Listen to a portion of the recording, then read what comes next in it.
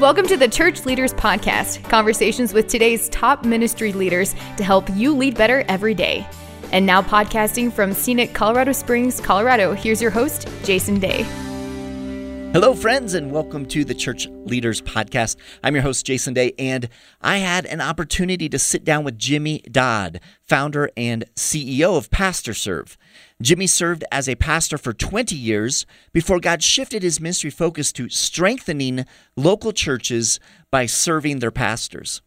He and his team at PastorServe have provided guidance and encouragement for pastors across the country and around the world. Jimmy's book, Survive or Thrive, has become really a go-to resource for pastors everywhere as they seek to develop healthy ministries with long-term effectiveness. Now, on this week's episode, Jimmy and I discuss critical aspects of soul care for every minister. We all know that we see many stories of pastors struggling and failing, so Jimmy helps us get an inside look as he touches on the greatest challenges that they in their ministry are currently seeing pastors facing. Then we enter into a discussion about pastoral restoration, with Jimmy sharing what they see working and what is not working. This is an absolutely fascinating episode that you'll want to share with your staff and your church leadership, your elders, or your board members. So we encourage you to do that. Let's dive into my conversation with Jimmy Dodd. Jimmy, so excited to have you here with us in the studio here in Colorado Springs for the Church Leaders Podcast. Welcome, brother. Thank you very much, Jason. Great to be here with you in scenic Colorado Springs. That's right. Which is kind of a lie today, but anyway. Yeah, exactly. It's a little overcast today. You can't even see Pikes Peak today. So they say it's there. I believe them. That's right. That's right. Super excited to have you with us simply because the ministry in which you're engaged is one that is so vitally important. Super excited for our listeners to hear from you and hear from your heart and your experience, because your focus really is in how you and your team can come alongside and support pastors. That's what you do day in and day out. Right. And so very unique ministry, but a much needed ministry. And in the world in which we live now, we understand kind of the importance of what you're doing. And I want to thank you personally for what you're doing. Thanks, Jason. For churches and helping strengthen pastors and strengthen churches, because it seems like every day we jump online and there's another blog post or news article of something going wrong, and a church blowing up in some way or a leader falling in some way. So what you guys are doing is just huge. And so we certainly appreciate that.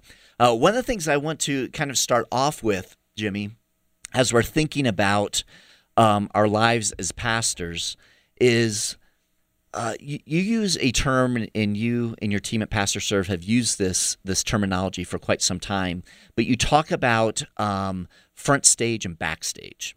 And you talk about this, in regard to how we live our lives as pastors. So could you kind of set us up, I think, to start off this conversation about what do you mean by those two terms, and how does that play into our role as pastors? Yeah. That this term comes very, very much from my own life. Because as I pastored for years and years, I think that some would say that it was a very strong church and everything looked good, and it was a very strong front stage. But yet I think as you started to actually investigate, you'd say, well, I guess it's a strong backstage because it seems to be very, very strong in the front stage. And I think that we make this massive assumption of, okay, here's a person and they're very gifted and they're well-spoken and they're well-dressed and they're funny and all of these things. And we make this massive leap of, gosh, they must be really, really mature and there must be character. And gosh, I bet you that they have a great marriage and they're generous and all of these other things. And I think, you know what? You saw them for a small time on the front stage and you made massive assumptions about their backstage, which is just a huge mistake that we make. And you know what? I mean, like it's all the time. It's all the time that we see a speaker or we hear somebody, that person was amazing and God spoke to me and I love them and they're amazing. And man, the Spirit spoke to my heart. And I say, I'm so glad the Spirit spoke to your heart. And I'm so glad that was really, really, really strong for you. However, you also said that you love them and that they're amazing.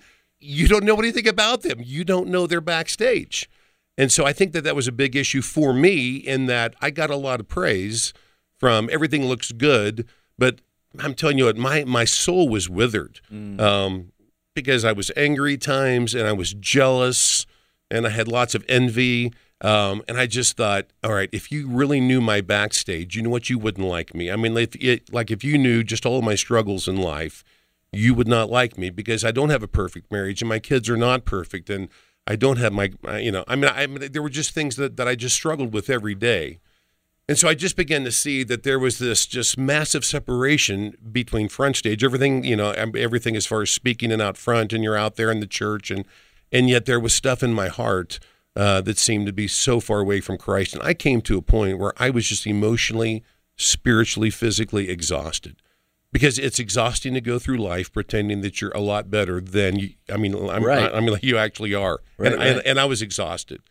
So I reached out to some very, very close friends and just said, man, my soul just feels small right now. It just feels very withered. And these men were phenomenal. They really spoke gospel truth to me.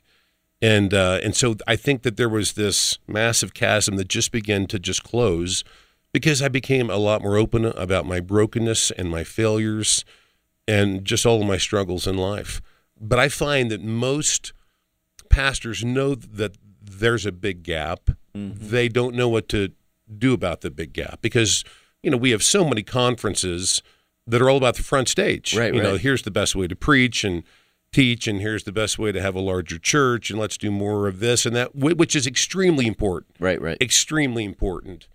And yet there's all this backstage stuff that we just don't talk about that often, because it's uncomfortable. It just makes us feel strange and weird, and so we don't want to do a lot of that. But I have seen, in the past maybe 2 to 3 to 4 so years, that there seems to be a shift. I wouldn't say it's a fast shift, mm-hmm. but there's a shift towards more and more soul care, towards more and more backstage, towards more, hey, you don't just need to have this in your life, but you need to have a spiritual director in your life. You need to have a mentor in your life. You need to have a counselor, some really close friends that ask you some hard questions. Those things are also extremely important. So that there's a whole massive backstage that I think is starting to get more and more attention, which is actually very encouraging to me.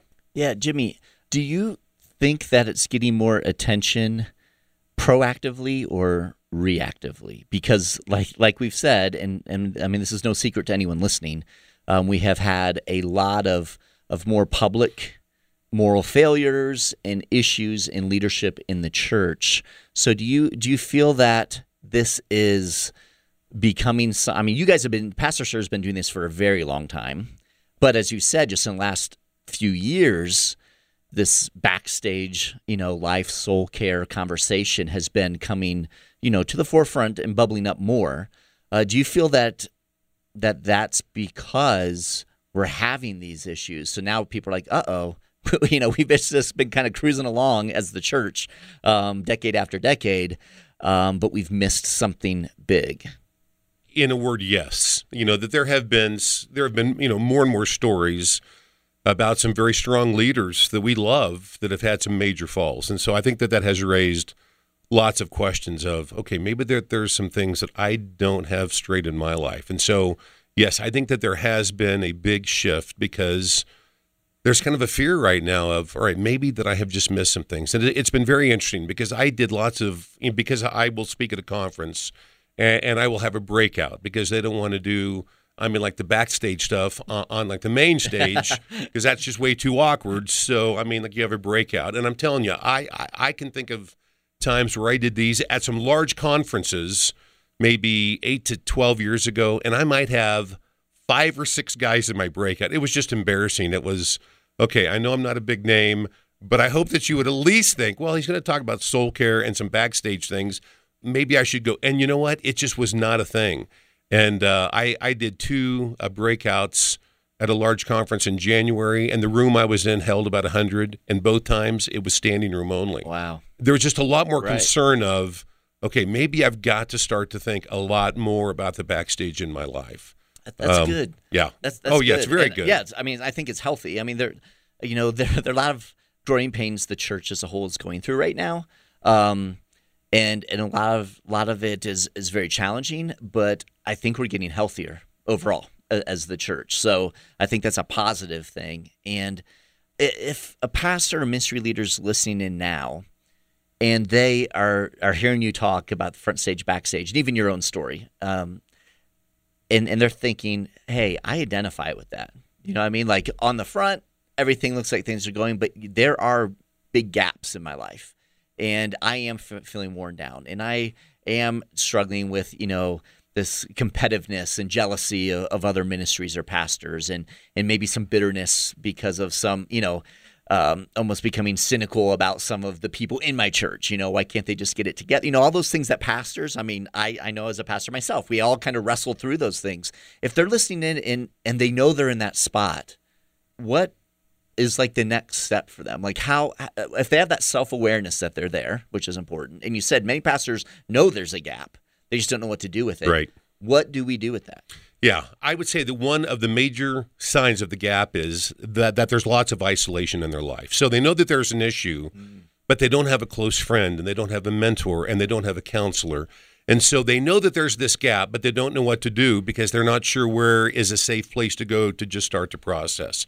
So I would say the place that they have got to actually start is they've got to have friends in their life that they can speak with in a way that's very, very honest and direct. They've got to have friends that will ask them the hard questions. And so you've got to have those friends that will say, you know what, I love you enough to ask you lots of backstage questions. And so I think that's a major, major step, because we deal with more pastors who say, yes, I know that I need to have soul care, but we can predict that there will be a big fall in there.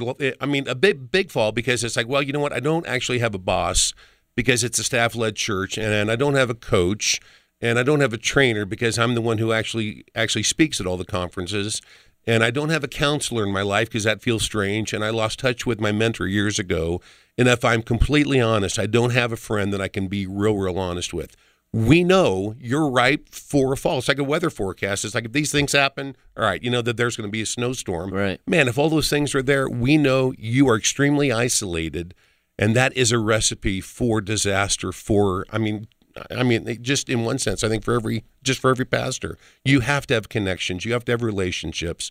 So I would say you need to actually start by those close friends, and you can actually deputize them in a sense and say, listen, I need you to ask me the hard questions. I need you to ask me questions about my soul.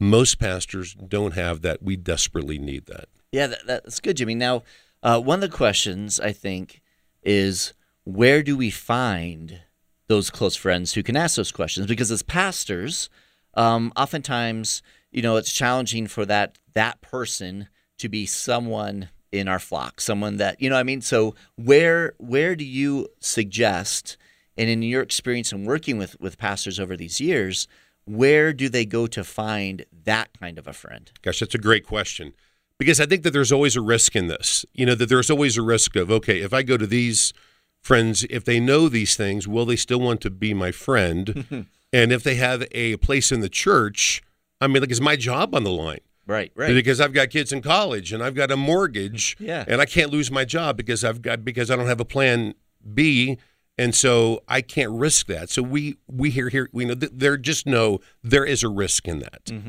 There's always a risk, and so I would say that if you can find those that are in the church, I think that that's ideal, but I think that that's also rare. And I think it almost has to be those who are actually outside the church, with those which you think, okay, I feel extremely, extremely safe here because I know that this is confidential. I know that this is gospel-centric, and they can ask you the hard questions, and you can just open up your heart, which is a massive relief to people, just to say, all right, I've not ever shared the story with anyone, and then just unload. There is such a weight. If you share your secrets with just even one person, the amount of the weight that is just released is staggering. It just feels like a weight just comes off because, okay, I shared it, and there was a lie from Satan that I believed, and it was, if they know you, they won't like you, and yet I shared with that person. I shared very deeply, and they know now some things about me, and they still like me, and they still want to be my friend, and they still want to walk with me. And so I think that there's a risk in that, but we have to take that risk because we were created to have relationships, and we have to fight for those, I believe. Yeah, that's good. That's good. Now, you've keyed in really on this isolation factor, and to overcome the isolation factor, to have these important relationships. You shared several, a close friend, coach, counselor. There's several that I know that you guys talk about. You write about that in Survive or Thrive. And those relationships are absolutely key. are there other things beyond those relationships that you would say, hey, if you find yourself, feeling these gaps, those relationships are important, but then are there other soul care things that are vital for us to, really thrive in our ministries? Yeah, I think you've got to be very, very honest, I believe, with yourself. And I think that we have to get to a point that we know that just to read and to pray and to contemplate and to also, I believe, actually confess is such an important part, I believe, of our spiritual life. Mm-hmm. And there's lots and lots of examples, but I'll give you a thing that's actually very, very recent. This morning I'm walking and I'm praying. Mm-hmm. And I'm just trying to, I'm in like my wife and my kids, and I'm praying, and I just start confessing. And there's one thing that I actually confess this morning. This will be very, very personal. And I say, Lord, I confess the fact that I drove by this gas station and I saw that there's a huge jackpot at the lottery. And that I thought, oh, man, the things I could do with that huge, huge right. jackpot. And so I just confess, and I say, Lord, I just confess to you that I have a deep, deep love for money. Mm. And then I have to say, okay, that's true, and that's a right confession, but what's the sin behind the sin? And I have to say, okay, Lord, I confess that to you, but I confess that to you that that I think that money will make me happy. Okay, Lord, I just confess that to you. Okay, what's behind that sin? Lord, I don't believe that you can make me happy. I don't actually believe in Christ's sufficiency. And I'm lusting after this lottery because I really do not believe in the Christ sufficiency. That's starting to get down to some core issues. Right. Then I have to say, okay, what's behind that? And I think, probably in my heart, I think I'm smarter than God. Mm. And I would think, God, I would know what to do with that money a lot more, I believe, than you would. And then we're down to some core issues. So I think that we have to take time to actually confess the sin behind the sin. And that would just be one practice that for me has been life-changing, because I don't just confess about the leaves on the trees, and there's millions of them, but like the roots. Right. And it's just so interesting because as I confess the sin behind the sin, it almost always comes down to like the same few deep, deep roots. Right, and so right. I say, okay, Lord, change my heart there. Change my heart at the root level so I don't have these, I could go on and on with my sins. There's a litany of them, Jason, but Lord, help me to meet these things at the root level. And oftentimes it's, I think I'm smarter than God, and I do not believe in Christ's sufficiency, but that's what I want to believe. So I think that's a soul care practice. That's great. That is extremely important. I just think it's extremely important to find times just to be actually alone and be quiet. It is so rare. It is so rare to just be still and just contemplate. We live in it's a very, very, just a very, very noisy, just a noisy world that we live in. For sure. And so just to be able to be quiet and just to be silent and just listen to God is extremely rare, but I think it's just unbelievably important that our souls have that time to just listen, because I believe that God is speaking. Yes, that's good, Jimmy. It's interesting. Just yesterday I was coaching a pastor, and one of the things that we were kind of processing through that he was kind of bringing up was, and he's a newer pastor, came from the marketplace into ministry, but great young man. And, he has been seeing some of, the news about pastors burning out and pastors making poor decisions. And so he wants to be proactive in that, which I love, right? And so we're talking through some coaching questions and about endurance and how to avoid burnout. And one of the things that I really kind of try to help him focus in on is something that I know that I experienced as a pastor, and pretty much every pastor I've talked to at some point, they've experienced this, and that is we mistake being in Scripture and doing ministry stuff for our own, spiritual formation, right? So we're busy doing a bunch of Jesus stuff, right? And we think, oh, then we must be growing closer to Christ, right? Right. Because we're in it every single day. But there's a difference between just doing ministry and making sure that you're caring for your soul in your relationship with Christ. Exactly. And that's very well said. That confession practice, I think, is absolutely phenomenal. And that's one of those things where you can be intentional about really focusing in and honing in on your relationship. What would you say to a pastor who feels that they are busy doing a lot of ministry stuff, a lot of God stuff, and that is what kind of drives them? I've had pastors who I've talked to and coached, and they feel that, and not that this can't happen, but they feel that their sermon prep time is sort of their devotional time. And I will admit that a lot of what I preach, a lot of what God is speaking for me to preach to the church is stuff He's speaking to me personally, right? I mean, that's part of it. But I think there's a balance there to make sure that we are growing as Christ followers and not just as pastors, right? Right. So what are some other thoughts in regard to that idea of growing as Christ followers ourselves, first and foremost? Yeah, because I think that it is very easy to be so driven. We've just kind of have this mindset of, well, you know what, I have these gifts, and here's this need, and so I think that because I've got these gifts and here's this need, that God wants me to actually meet that need. And so we go and we go and we go, and we just don't slow down. But I kind of think in one sense it's always justified in our mind by, well, God has called me to do this work, and I have these gifts, therefore I should not say no, and I should just be actively involved in all of these things. And the one thing that changed my life in this area in a massive way, I believe, which was, there's a great story in John 5, and you have Jesus, and it says He walks into a multitude of needs. So you have lame and blind and lots of disabled, and He comes into this sea of need. And the scripture says He walks up to one person, talks with one person, heals one person, and then leaves.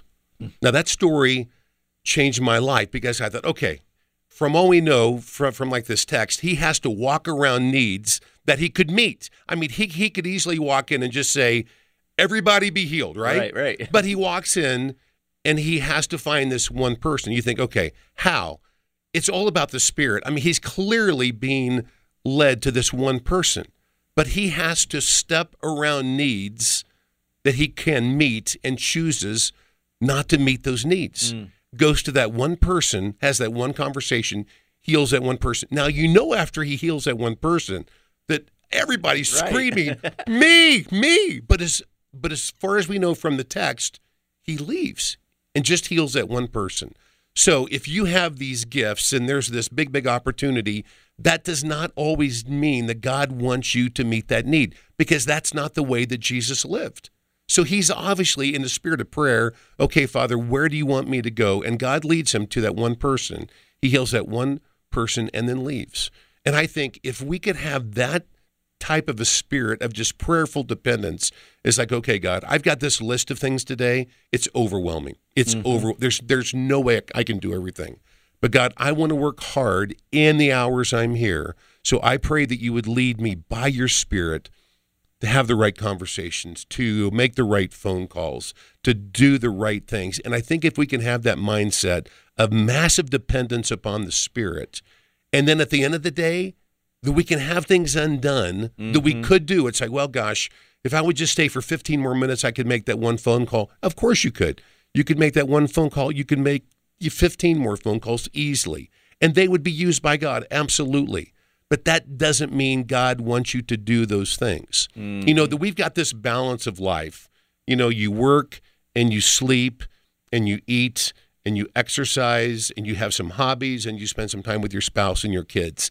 That's essentially life. And, that there's a real strong, okay, I try to keep all the stuff in balance, but if I work crazy hours, if I'm so driven that I work more and more hours, you know what? Something's got to give, which means I might sleep less. It means that I might not eat right. I don't have time with my spouse, and I forget the names of my kids because I'm always gone. That's not a good thing. You just have to know that if you spend all this time over here, it has an impact upon other areas. So I believe that God wants us to have a life that's actually balanced, which means we have time with our spouse, we have time with our kids, and we don't feel guilty about it because our family is our primary ministry. I mean, all of life is ministry. Your family is your primary ministry. And I think we have to believe that, which means that there's times in which, you've worked a long week. You've worked, say, like, I don't know, 65 hours, and you've got that one big meeting, and you think, okay, my son has a softball game or like a baseball game, and you leave that. It's like, go, because you're going to leave actually your secondary ministry to go do your primary ministry. And I think that we forget that oftentimes. And I think that oftentimes our families get pushed down because we just feel that need of, well, I've got these gifts and I have to meet these needs. That's not the way that Jesus lived. That's good. Clearly in John 5, it's not the way that he lived. That's good. That's good. You know, you mentioned in there that sometimes we have this guilt associated with, hey, I mean, and I worked through this myself as a pastor. I had to come to a point where just in my relationship with Christ and trying to walk in step with the Spirit, I had to come to a point where I said, I'm trying to do stuff that really only God can do, right? So I had to come to that point. That was an aha moment for me. But then through that, and trying to, because I think a lot of pastors have this. Jimmy, you probably have the same thing, just a natural sense of urgency, because what we've given our lives to it's a pretty big thing. You know what I mean? It has eternal ramifications. So there's just natural sense of urgency, like we've got to share the hope of Christ, and we've got to help people, navigate life so they can know Christ and honor God. And so there's that urgency. And I had to come to this place where I had to literally give myself permission to do like what you said, leave some things undone at the end of the day and be okay with that, and be able to then go home with my wife and my kids and be present with them and not continue to think about those things I left undone. That's good. And and I think that's a challenge to overcome, what that actually looks like, because I mean we've heard this, it's been said all the time, just like you said, all of life is ministry. And if you're a pastor, you work 24/7. You know what I mean? I mean all those little things that they say about being in ministry. Right. And there's truth to that. But how do we draw those boundaries, those healthy boundaries, so that we are making sure that even if we're physically present with our family, or we're, because I think sometimes that's a piece of it too. We're like, okay, I'm going to leave the office, right? But at the same time, our mind isn't there.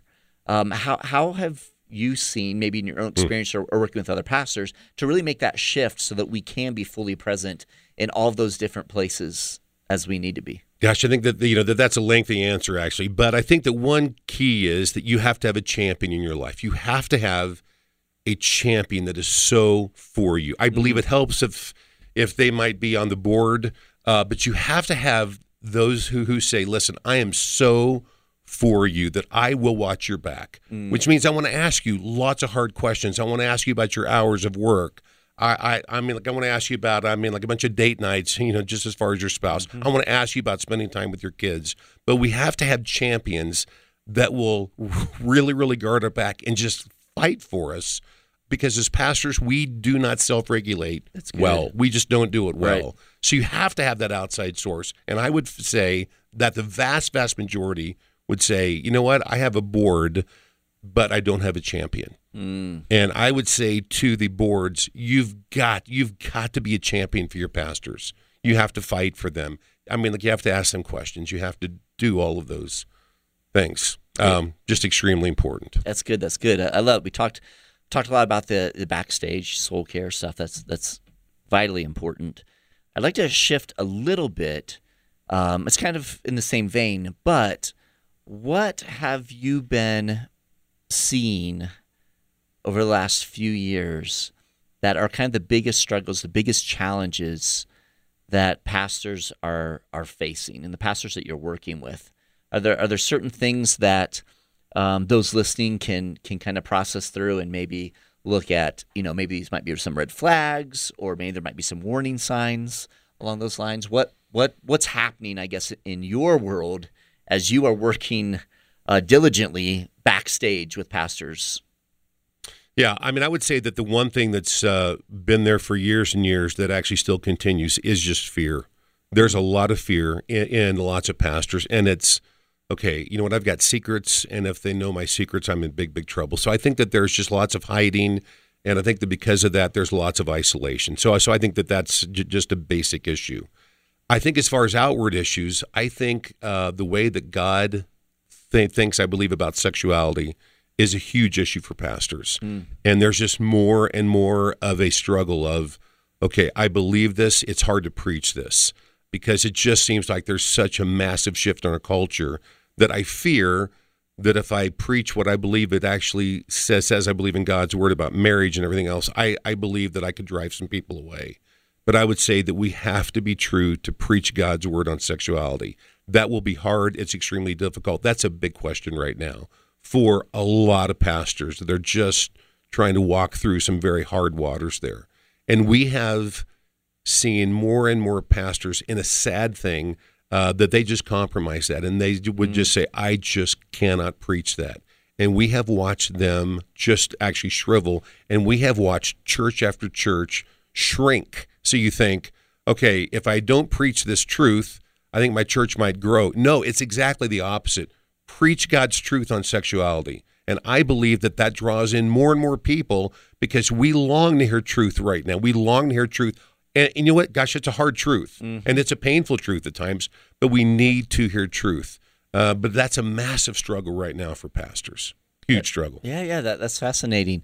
I didn't expect you to bring that up, honestly, Jim. You know, I mean, like, I'm thinking about some certain things, but I mean, you guys obviously in your team, you're talking with pastors all the time, so you get to see some of these things, and I can see how that would be a challenge. It's only going to get more difficult. Exactly. You know, it's not getting less difficult. Right. Especially we have lots of denominations who are now, you know, making shifts in how they're defining sexuality and marriage and all those things. So that could be a whole podcast right there. Yeah, exactly. It's a big issue. Exactly. Let's talk just a little bit about, and this could be a whole podcast as well, but let's talk a little bit about pastoral restoration, because this kind of goes in line with what we've been talking about for those pastors who have gone through challenging times, who have failures, whether they're moral failures or maybe they've had burnout, whatever that might be. What are you seeing as far as healthy pastoral restoration? What does that kind of look like? Is the church more open to that today than maybe they were in the past? Less? This is the world in which you live. So share with us a little bit along those lines. Yeah, so I would say that we speak about restoration, and I think that begs the question. It's always, okay, restored to what? And I think that oftentimes it's, well, you shouldn't be involved in restoration because that person is so bad that they should not be actually in pastoral ministry anymore. And we say, well, that's not the goal here. The goal is to actually restore them, first of all, to Christ, and then to their spouse and their kids, and we hope their church, but to be restored to a place where they're back in, some type of a role, that's oftentimes way, way, way down that list. Right. And so we want to help them come back to a place where they can be honest with Jesus. And so we see that there's an openness for that. And we see that there is more and more of a, just as far as pastoral restoration, which we think is actually good. The question that we are asked all the time is, okay, does that work? And it's interesting because I would say that about half the time it works, about half the time it's a big, big failure.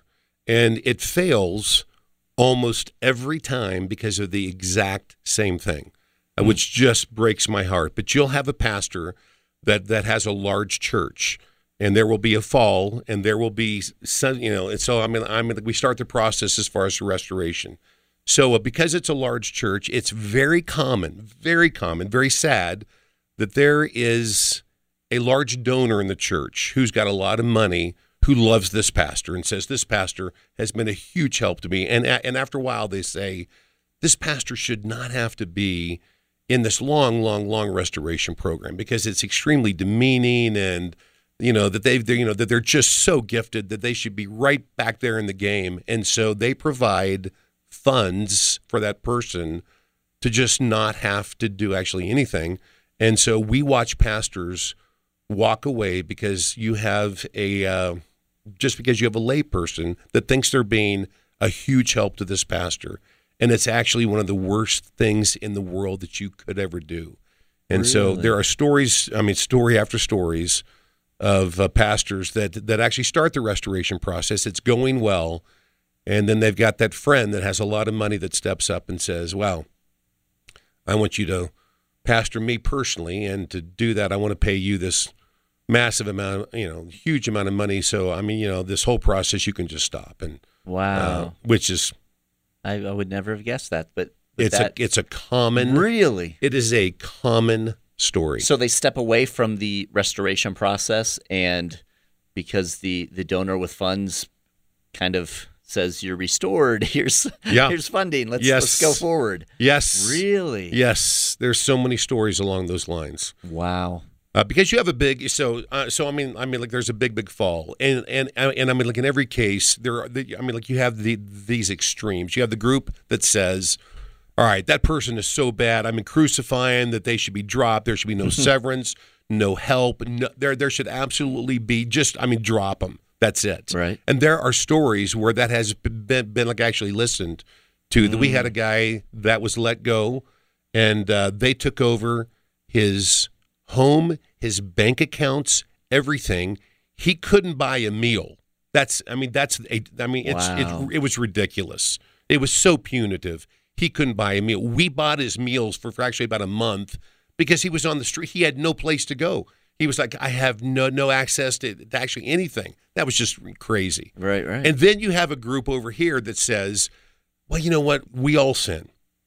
And yes, he blew it and she did lots of stupid things, but we all do stupid things, and we massively minimize sin through this. Well, yeah, but we all sin. We all fall.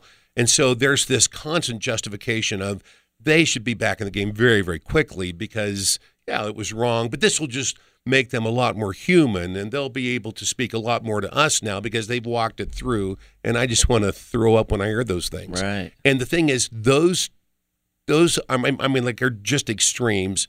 They're always extremely vocal extremes. They're loud. And you can't listen to those extremes because there's a massive group in the middle, and they're not loud, but they're watching, and they want to see exactly how this whole thing plays out.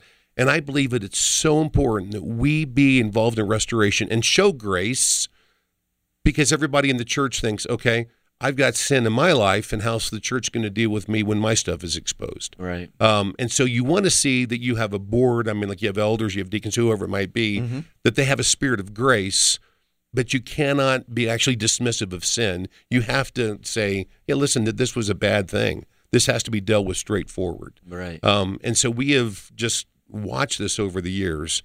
And so we've got some guys, and I mean, who have stayed with a long process. It's been amazing. And they have been actually restored to their spouses, to their kids. I mean, it's just been lots of great stories. Wow.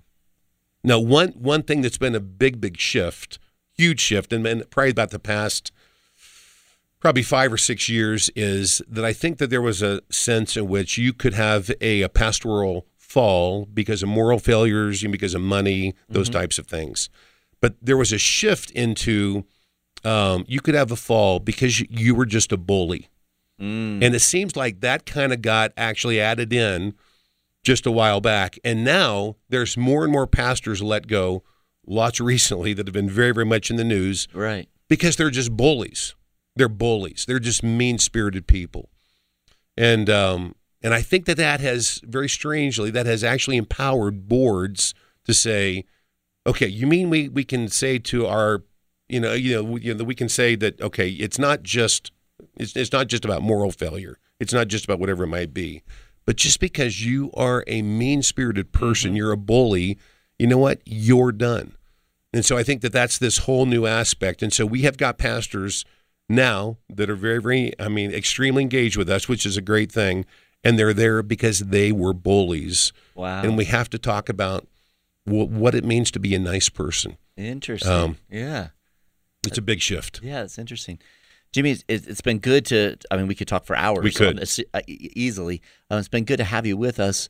But before we jump off, can you talk to those listening, if there's someone who is maybe struggling, if maybe they see some warning signs, or maybe they have some hidden sin, and there's that fear factor that, this may come out at some point, but they feel trapped. They feel like they don't really have anywhere to go because they can't reveal that, know, all right, because they're a pastor after all, What is Pastor Serve? What is your team doing? How can they connect with you what are different ways that they can kind of process through that? What would you recommend? Yes, I would say that I just have very, very strong feelings that we are a great place to go because we are very, very gospel-centric. We're very, very confidential.